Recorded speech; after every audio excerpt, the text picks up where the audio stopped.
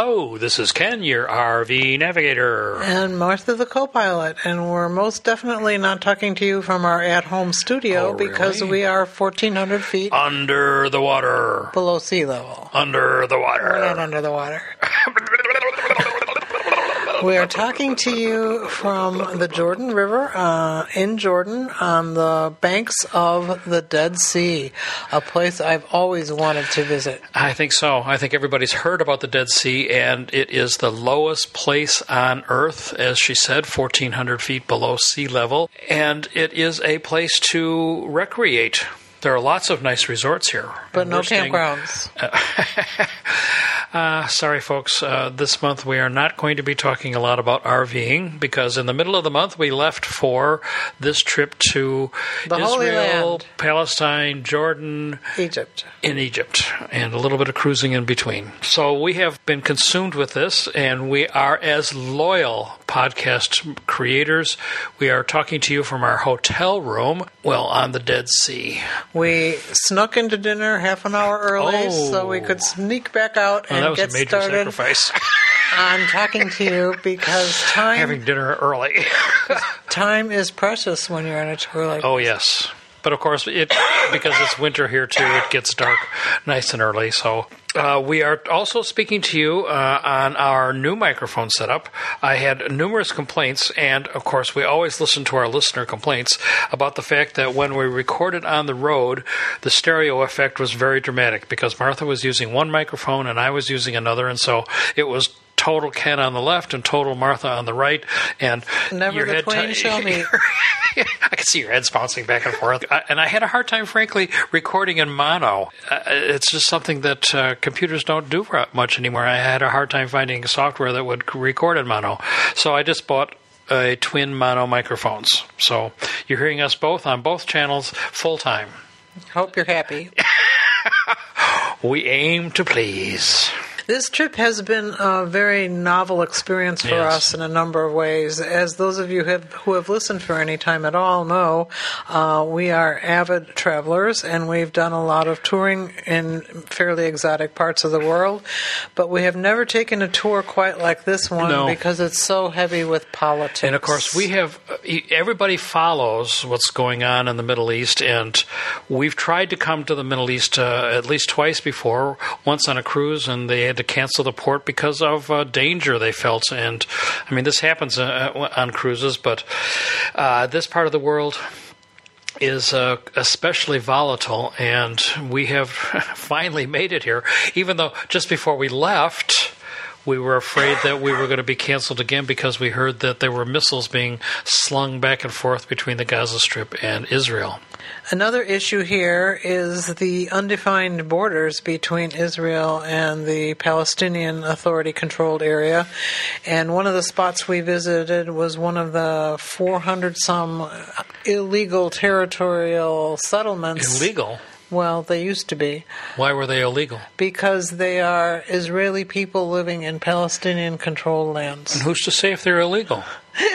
The Palestinians think so. No, the UN said that. Yes, that too. Since we have been here, the President of the United States has decided that these settlements are no longer illegal, even though the UN said that they were. So we read today that there were going to be some extensive protests in the Palestinian-controlled areas. They were calling it the Day of Rage, and we thought, oh, good, here we are for more fun and excitement. But as is often the case, when you are traveling somewhere, it's better to be uninformed because we would have had no way of even knowing that this was going on today. Well, violence is often very specific and in a very small geographic area. And we've had riots in Chicago, and it hasn't interrupted our daily lives or the lives of Chicagoans very much at all. We've been to many places in the world that have been quote-unquote hot spots, but that doesn't impact tourism as a rule, except maybe Egypt. When they were blowing up tourists. But it doesn't usually impact the tourism trade. Or, you get 5 miles away and it's all settled. You don't know what's happening. Yeah, there's nothing going on. So that's kind of our take on world violence. So even though I consider myself well-read, it's clear to me that I was pretty naive about how a lot of things work around here.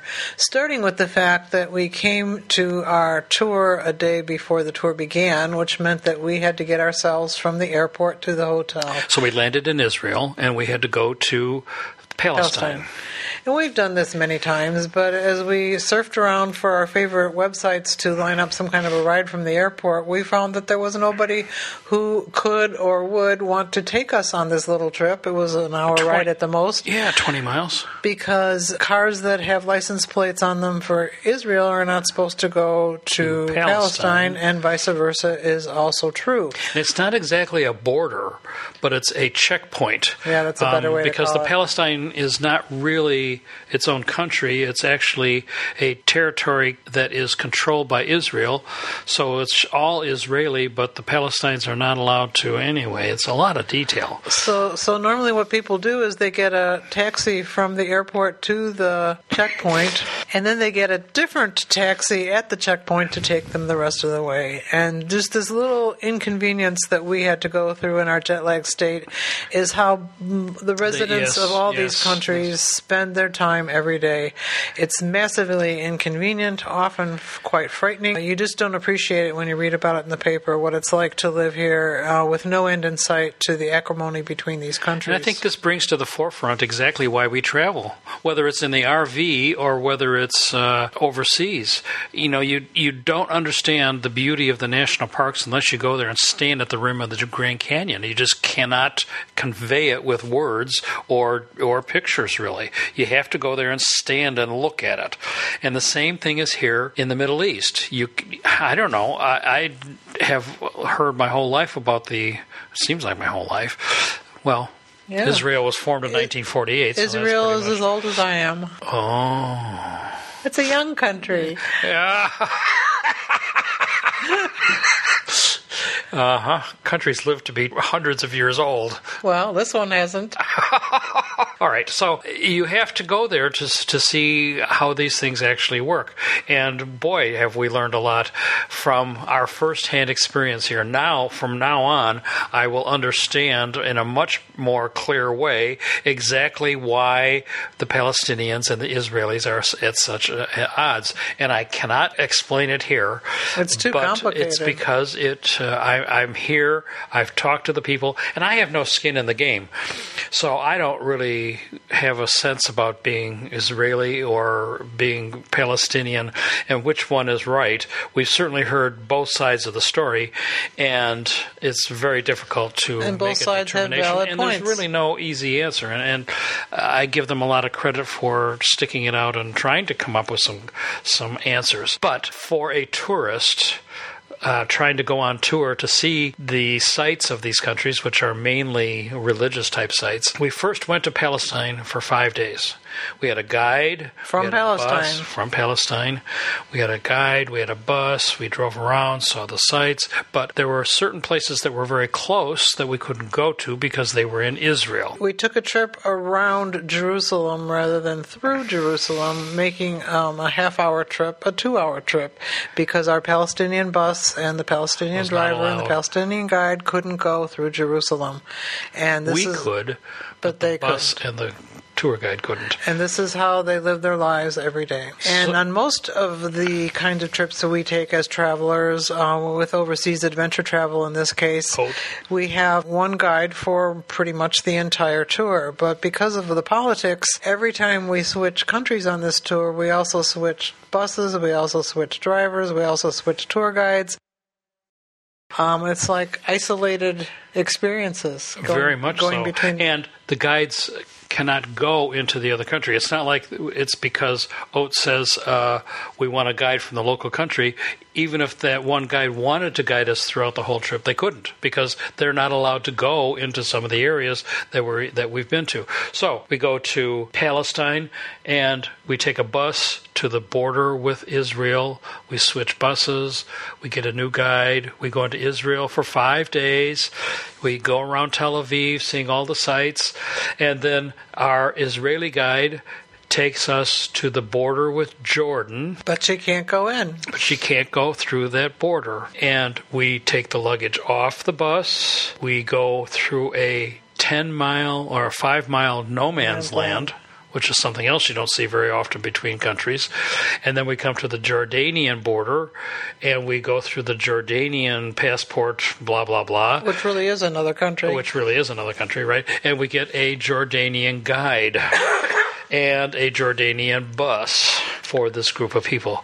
So we've just never had quite that kind of... Even in Europe, when we used to travel... When there were borders before there was the EU. Yeah, both of the controls would be at the same place, and you go through the passport control, and you drive your car, and it would just be no problem. We had to rent a car, obviously, but we could travel between the countries without really much rigmarole. And this took over an hour. Easy. And the cruise we're going to take for the final leg of the trip goes between Egypt and Israel, and it sounds to me like we have to switch tour guides in the middle of the cruise. No, I think we get them at the beginning of the cruise. No, but in Haifa we're back in Israel. And she gets on the boat. At the end. She gets on the boat in Haifa. At the end of the cruise, yeah, but I mean when we get on. So we leave our Jordanian tour guide and the cruise when we start the cruise. Anyway, we've enjoyed the trip so far. We're about half done. And, the Dead Sea is someplace we've wanted to go. I think everybody has heard about the Dead Sea. It's really world famous and definitely a world-class sight to see. The Dead Sea is about 10 miles across and about 25 miles long.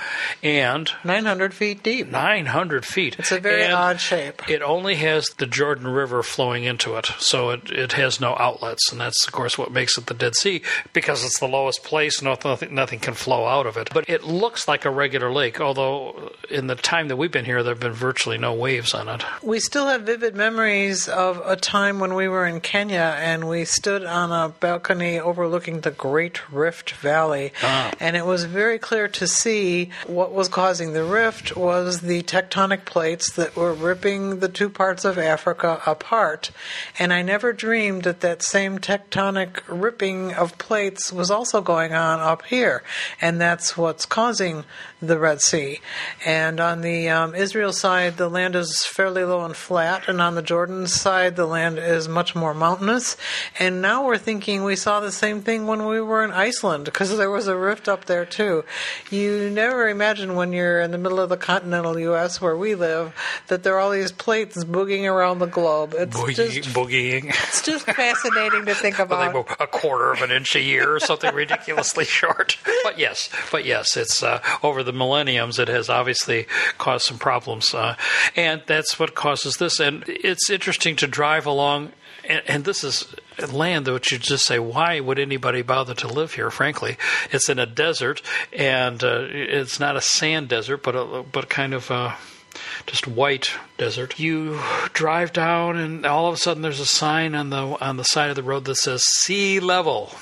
And then you keep driving down. 1,400 feet below sea level is a long way to go.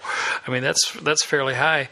So today we went to Amman, which was at 3,000 feet high, and so even though it was 3,000 feet high, because we were going down to 1,400 feet below sea level, that was a total 4,500 feet in terms of elevation, and only about 25 miles. So it wasn't very far at all. Our ears were popping. Yes. I want to say a few things about what it's like to actually try to swim in the Dead Sea. The Dead Sea is 8.5 times as salty as the ocean, and that means that the moves you normally make when you go swimming are totally inappropriate because you quickly lose your center of balance. It took me a while to get myself just standing vertical in the water. It was almost impossible to stand up with my toes down when the water was above your waist.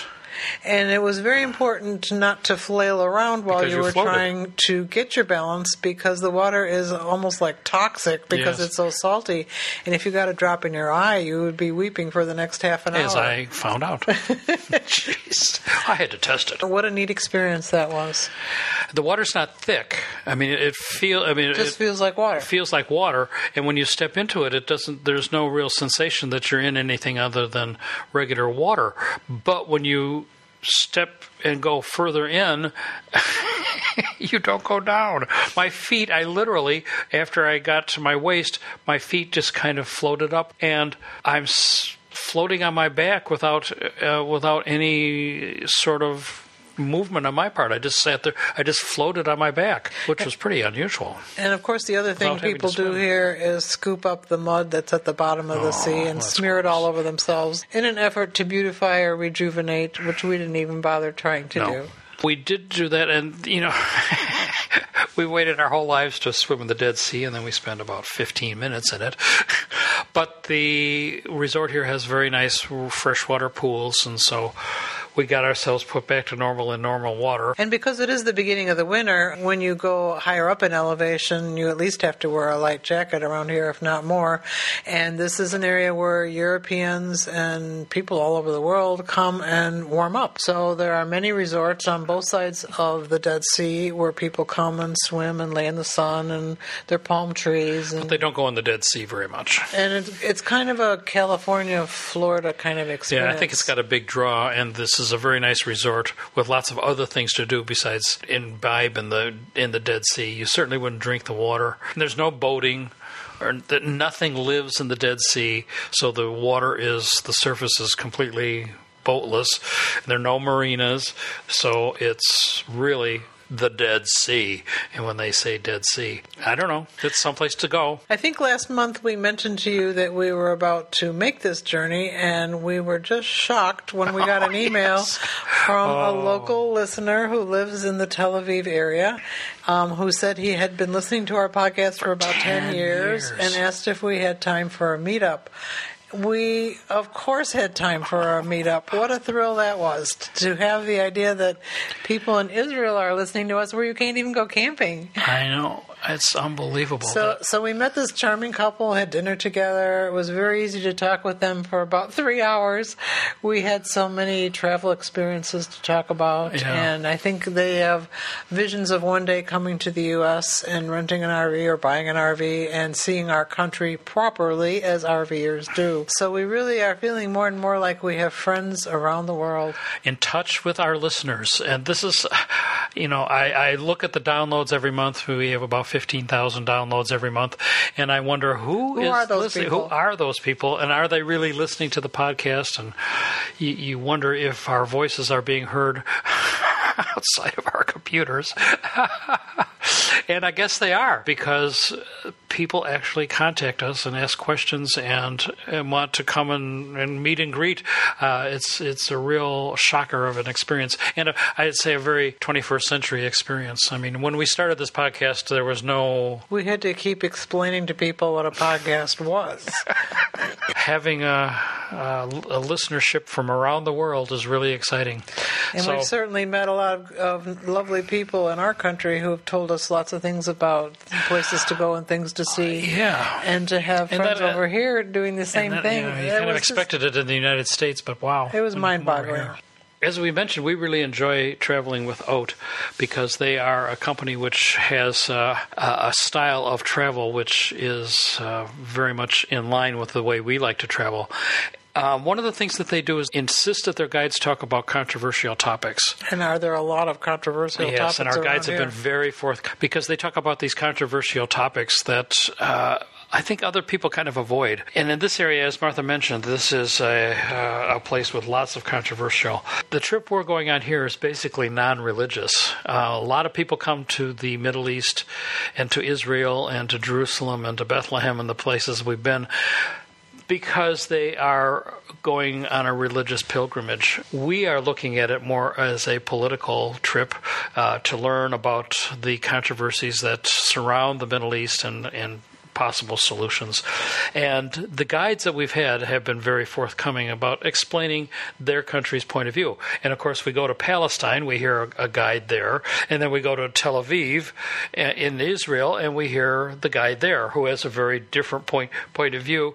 And because we have no skin in the game, we can kind of make a decision on how we feel about it based on who's most reliable, I guess, or something. But I also want to add that even though these people are obviously biased toward their own countries, they try very hard to present an even-handed accounting of the problems they're discussing, and in many cases are able to quite articulately talk about, this is what I think, but I know the other people on the other side of the border are thinking blah, blah, blah. And they know each other, they know the problems, they know all the things that have been tried over the years that haven't worked. I would say there's a big difference between people as people and politicians whose trust levels are way down low. That's right. While we've been here, Netanyahu in Israel has also been accused of malfeasance, and that's causing a local brouhaha as well. It's just like there's never a dull moment around here, that's for sure. And I also want to say that even when we have been in parts of the world like Palestine where you assume that they don't like the United States very much because we are never on their side, when you meet with local people, they couldn't be friendlier or nicer. It's really heartwarming that everybody in the world understands that there's a huge difference between the politicians and the civilians.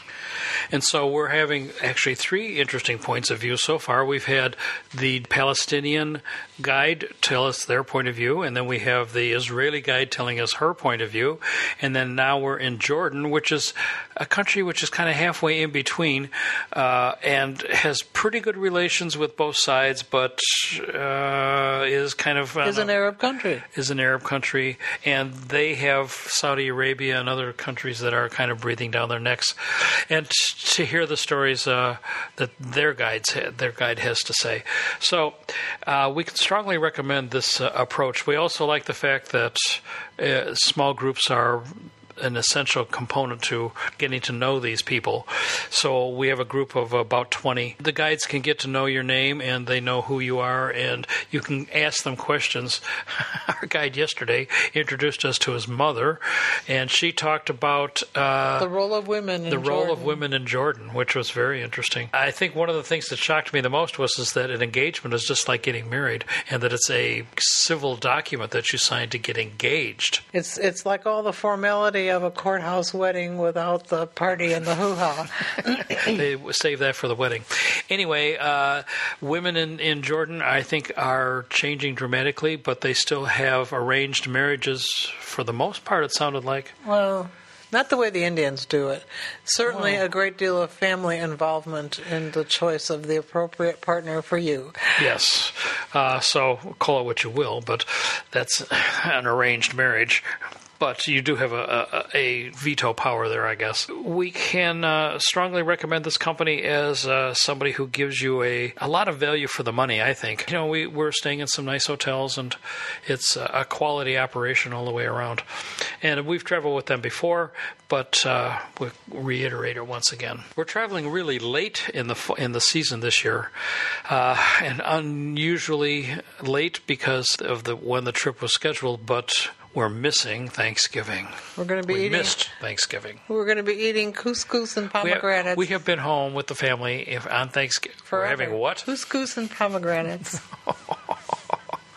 Oh, very tasty. And date palms. Dates. We haven't missed a Thanksgiving with the family in, I don't know, 15, 20, 30 years, something like that. And so we are away from the United States on Thanksgiving, but...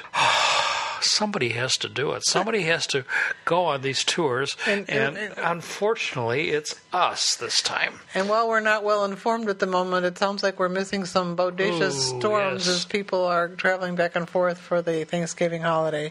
We hope that you had a good one and enjoyed the time with your family and friends. And the weather was okay. And your RV didn't get stuck in a ditch somewhere. I dread. We have to drive down to Florida after in Christmas. Who planned this? Who planned this? Yes. Well, I'm freezing out our RV back at home, although it hasn't been all that cold. Well, speaking of Christmas, I know that you have solicited our listeners for some suggestions for Christmas gifts. Well, on our last podcast, I asked for suggestions about things that presents for RVers, and some of them are pretty funny. Some of them are kind of disgusting. Thank you, listeners. So I put it up on the Facebook page, and if you want to see these products, you can go to the RV Navigator Facebook page and see the list. So at the top of the list is actually something that is pretty interesting, and that would be to get a nice RV welcome mat. We always put a welcome mat. Well, we put a mat out to keep the dirt and stuff out from our RV. And I know some of our snazzier Newmar friends get custom designed rugs that go around the driver and the passenger side that say Newmar. We don't have that either. And our friend Al in Australia got a nice one from his son, and that's a nice idea for your RV. I hope you have time to get that. Now, number 2 is Johnny Chock. I've never heard of this before. Put a bow on it. They were nice enough to put a link to the Johnny Chock. That's JOHNNY, Johnny Chock, CHOCK. And this is a device that helps you in your black tank cleaning. We don't often like to, especially at Christmas time. I could see somebody opening this up as a present and saying, whoa, just exactly what I wanted, a Johnny Chock. But it is a helpful idea. For cleaning out your black tank. Yeah, this is a little, very inexpensive gadget, and I think it would be kind of a funny thing to give an RVer. But it does have a use because you take it and you put it down the toilet hole in the bathroom, and it holds the valve open so that you can put a wand down there to spray out the poop that's in the tank. And you know from past listening to this show that I love... You have fun with poop. We seem to talk about it a lot, don't we? And here, we even have a Christmas present for it. Oh. Moving on. Leveler chocks for the wheels to help in the leveling process. This is especially important for our trailer friends, right? For our trailer friends, right. Well, fifth wheelers and trailers. So he says these are very easy to use, and it's a nice set. So that looks like something that'd be nice having. This is a 2-piece set. And I've included the Amazon links on the webpage, I hope. A membership to Passport America or Harvest Host, which I think we talked about last month. Yes. So Passport America is about $40 and Harvest Host is about $70. Mm-hmm. So either one of those would be good. And Passport America gives you 50% discount at a wide range of campgrounds that are kind of in off-season. Nationwide, right. So that's actually the best of the campground discount plans to me. For us. Yeah. I think we all use lighters for one thing or another. Sometimes you have to light your stove or your hot water heater or your campfire outside. And this listener recommends that you buy a USB rechargeable plasma lighter. Have you ever seen that? No. Well, maybe you need one in your stocking. Even though we have nothing much left to light anymore. Well, but I think Campfire, plasma maybe. Sounds like something I need. Something you need, yes. Can strongly recommend that you go there and look at those. But if that's not enough, one of our listeners sent us a link to the 55 best gifts for RV owners in the new list for 2020 with the cost. So you might want to click on that link and take a look at all 55 of the other possible tips for buying gifts for your RV friends. And maybe you should buy somebody a SIM card for Google Fi. Guess what? You have one. No, guess what? What? You don't have to buy it. It's free. Oh. So on this trip, I have put the Google Fi, and that's Google, the word Fi. And Google has partnered with carriers from around the world to provide worldwide phone service. And so I bought this Google Fi, and for $20 a month, you get unlimited phone and text. And by the way, this is also something that's viable in the United States. You might want to think about this. I hadn't really considered this before, but the data plan is... and this sounds expensive, $10 per gigabyte, which is kind of above the norm these days. But it's capped at 6 gigabytes. And I don't mean capped, I mean the price is capped. so that after 6 gigabytes, and this is hard to say, after 6 gigabytes, it's free. Wow. All the rest of the data that you want to use. And I was doing some research on this, and people said they were using 100 or 200 gigabytes, and it was only costing them $60 a month. Per month. For so the it's data. a monthly data. And you can turn this on and off. You can use it in a wide variety of different phones. So we are using it here overseas because it has connectivity for over 200 countries, which seemed like a good idea to me. Well, I hate to go around in each country, buy a SIM, and then you go to Jordan and you have to buy another SIM, and you go to Egypt and you have to buy another SIM. And there's some crossover when you go to Europe and places that SIMs are more universal, but it's still kind of a hassle. And to have one card that you drop in, and when you leave, you turn on the Google Fi, and it works. And you always have the same number then, too. And, of course, the number we have is a U.S. number, but it will stay the same.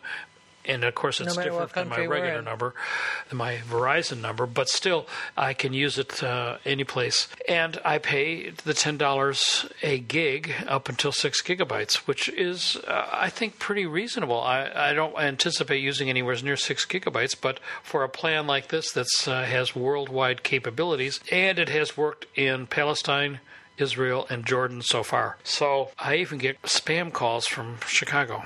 How lucky you are. I think my number must have been used by somebody else. I've gotten a bunch of calls. And I have to add that it's rather ironic as we're talking about data usage that we are finding that more and more of our tour buses have Wi-Fi on the bus. On the bus. And it's excellent. And in the case of where we are at the moment here on the Dead Sea, the bus Wi-Fi is better than the hotel Wi-Fi. I tell you, Wi-Fi is a constantly changing hard to stay on top of technology at places. We go to one hotel and the Wi-Fi is like it blasts through the wall, and you go to another one like this one, and you get this little trickle like you used to get on cruise ships. It has improved dramatically, and now we get it on the bus, and the bus's Wi-Fi is better than in the hotel. Who would have ever thought that was possible? And of course, if you want to use the cellular, it's probably just as good too. But why not use somebody else's free? And while we're here, we're using a VPN. Virtual Private Network. Oh my God.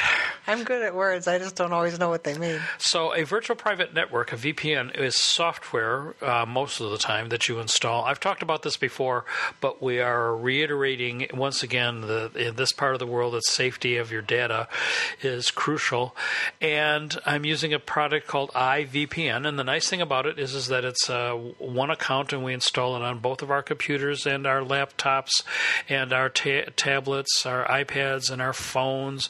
So we all can use the iVPN, the VPN software, and it provides a tunnel back to a server so that you're completely anonymous and nobody can get your data. Good for banking while you're online? Right. If you're on any sort of public network like and we're kind of surprised that even here in the hotels that they have not had any passwords controlling it, so that anybody can spy on your network. And so if you use the VPN, then your data is secure all the way back.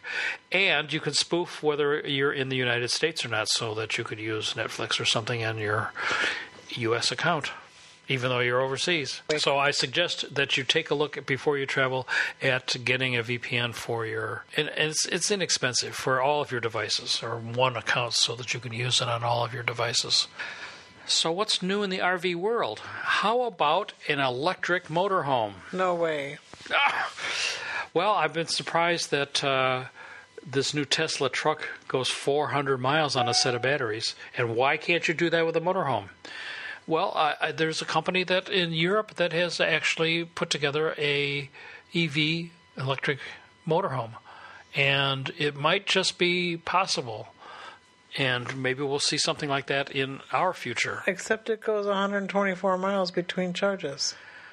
Well, that's just now. Yeah. I mean, the cars started out with electric cars, and they were about 125 miles, and now they're up to over 300. So, and if this truck that Tesla's bringing out, of course, it was kind of a disaster, the rollout, but... Well, it's a tricky thing to do. Yes, but if that truck is viable and it gets 400 miles to the... it's still charging. I still have the time problem. Spent charging. But an all-electric RV would be kind of cool to have, and you'd have solar panels on the top that would charge it as you drive. Fantasy. Is that on your Christmas list? She knows the technology enough. Yes, on my Christmas list. Mm-hmm. Well, this is the December podcast, so our next one will be our fabulous New Year's Eve podcast. Oh, no. And we will be back in the warm weather. We hope. Assuming the RV works perfectly and starts up after having been sitting for a few months. We did kill just a few mice in it while it's been sitting before we left. Yes, that was bad news. A few mice in the old RV. But remember, I brought it home to be frozen and to get rid of the bugs and stuff. And I always forget 2 or 3 things that we have to go back and get out again. And in the course of doing that, he had left some peanut butter-laden traps, and lo and behold, there were little critters in there. So that made us... Everybody asks how to get rid of mice. The best way to get rid of mice is with a mouse trap. To heck with the tablets and the Irish Spring soap and all that junk. Just put mouse traps on it. They're very effective. So I just put set mouse traps until there were no more mice. We hope. We'll see if they can't resist. There's no other food. We'll see if there's some waiting for us when we come back.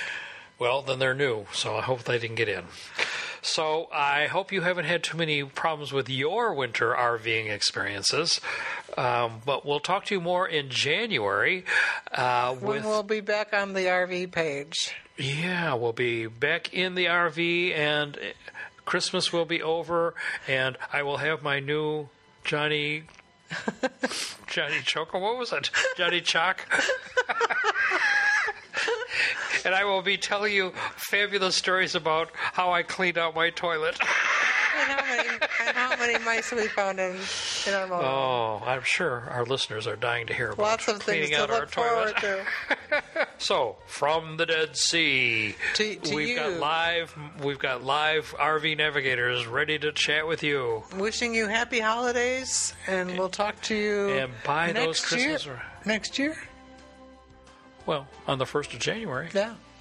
We will be talking to you in 2021. Wow. No, 2020. Yeah. We're slightly confused because we've already booked travel plans all the way through 2020, so we're thinking about 21 now, but it's only 2020. Okay.